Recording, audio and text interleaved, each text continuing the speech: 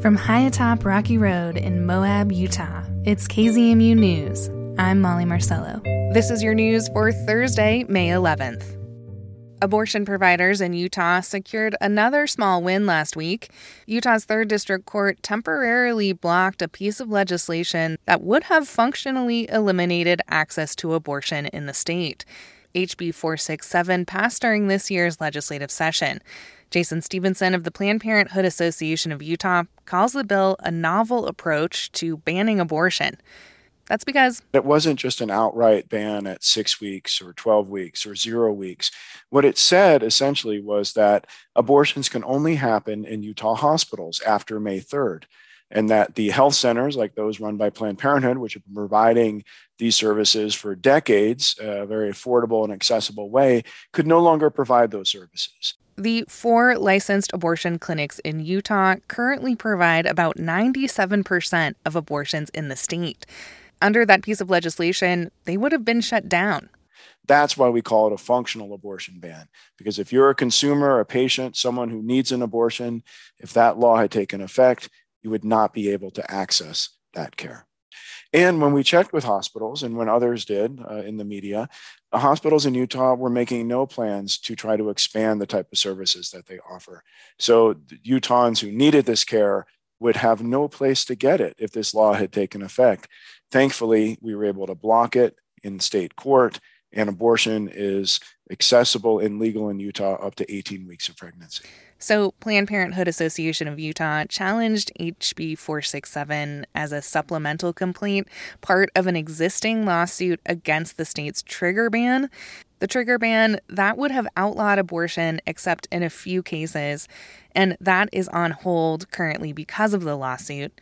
So as you said, right now, abortion is still legal in Utah up to 18 weeks of pregnancy.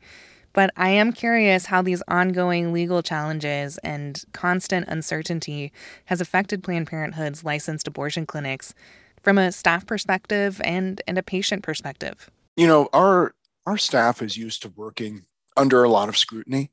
The people who work at Planned Parenthood, whether it's on the clinic side or on the policy side like I do, are here because we believe in the mission and believe in providing these services to the thousands of Utahns who rely on us. It's always been hard and it's always been challenging, but that's actually what draws people to work at Planned Parenthood. Our motto is care no matter what. And that's something that our staff really believes in because we provide help and provide services that many people don't provide. And we are the one place in Utah where many people can get this care in a place that is non-judgmental, that is safe, that is affordable and accessible. So it is a difficult time to work in reproductive health care in the United States right now, and especially in Utah. But it's something that we are committed to doing and keep fighting for our patients to make sure that they have access to the services they need. Because a legislature, a politician, can't make the need for abortion go away. They can just make it harder for people to acquire these services.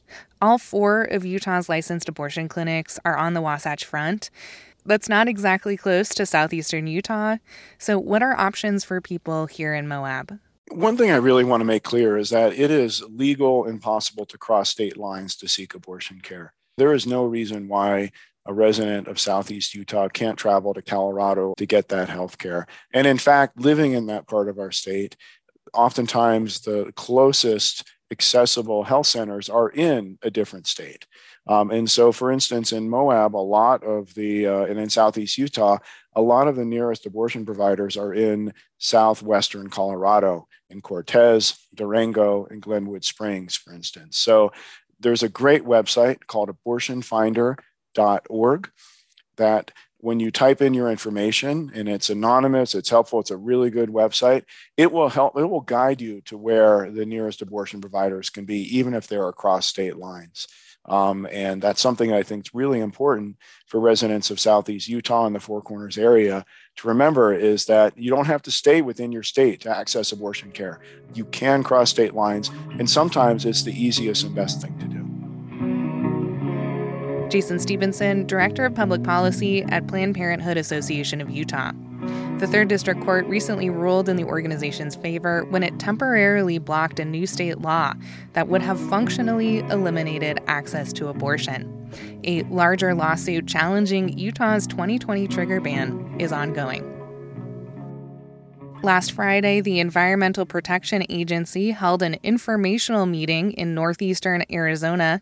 It was about the first area in the Navajo Nation to be added to the Superfund National Priorities List. Chris Clements, with our partners at KSGD, reports. The EPA has proposed adding the Lukachukai Mountain Mining District to its national list, which is made up of sites in the United States that are highly contaminated and require long-term remediation. There are dozens of inactive uranium mines in the district and more than 100 piles of mine waste, according to Cove Chapter President James Benally, who's helping spearhead the effort to get funds to clean the mining area. It means a lot, not just for myself. It means a lot for my community and all its residents. Benally says that livestock are being poisoned due to contaminated groundwater and that there are high rates of cancers present in the community, like lung, colon, and prostate cancer, especially among those who worked in the mines. A 60-day public comment period about the proposed designation is underway. I'm Chris Clements. Spring and early summer are busy times for wildlife rehab centers throughout the region. For those that handle birds, it can be especially hectic during what they refer to as baby bird season. When fledglings aren't successful in their initial attempts to fly, they can end up out of the nest, away from their parents. The lucky ones end up at a rehab center. Benita Lee, with our partners at KGNU, visited one and brings us this report. There are many ways we know it's springtime. Warmer days and budding leaves. But without us having to even look at the calendar, there's something else that cues us. Songbirds. But spring for one Coloradan means all songbirds all the time in her home. I feed them every 20 minutes from sunup to sundown. Donna Nespoli is the director of Colorado Native Bird Care and Conservation, a nonprofit that rescues, rehabilitates, and releases orphaned and injured songbirds. Her specialty is raising the very young ones, the hatchlings, which she says these days are arriving early. I just received 4 older finch juveniles, which means they must have been born before even April. So this year it's very early to have babies. The height of the bird season is July 4th. Kind of say, like, if we can make it through July 4th, we can make it through the season. Nespoli says global warming is changing migration times, which means birds are coming back to breed earlier. But global warming is just one of the human-caused reasons that Nespoli sees many young birds in need of help. Like, for example, a cat will kill a parent bird or get in a tree and destroy a nest. Also, when you do tree trimming in the spring and summer, you'll destroy nests. Before Nespoli started her own rehabilitation center, she completed an intensive year-long training program at Greenwood Wildlife Rescue in Lyons. And then I took an ornithology class at CSU, and I was just blown away.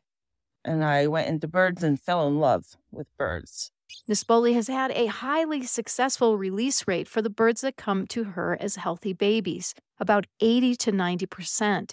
But injured baby birds are another story. It's about 50-50, and when she can't do anything to help a suffering bird, Nespoli has to euthanize it. And this is, I imagine, heartbreaking work. What makes you want to do it? What makes you keep doing it? I'm crazy.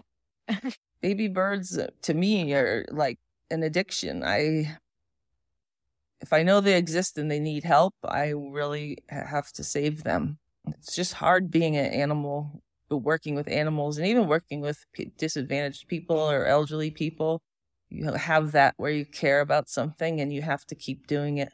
Because if you don't keep doing it, you feel like, what is the point of my existence if you're not doing the things that you think are the right things to do? Nespoli says she'll keep rescuing birds, although she has slowed down. Previously, she cared for 250 birds. Now she'll raise 50, which she says is still a lot of work for one person. For KGNU, I'm Benita Lee. That story was shared with us via Rocky Mountain Community Radio, a network of public media stations in Colorado, Wyoming, Utah, and New Mexico, including KZMU. And that's the KZMU News for Thursday, May 11th. Get your community-powered journalism weekdays on the airwaves at noon and 6. You can also find KZMU News anytime online at kzmu.org or wherever you listen to podcasts.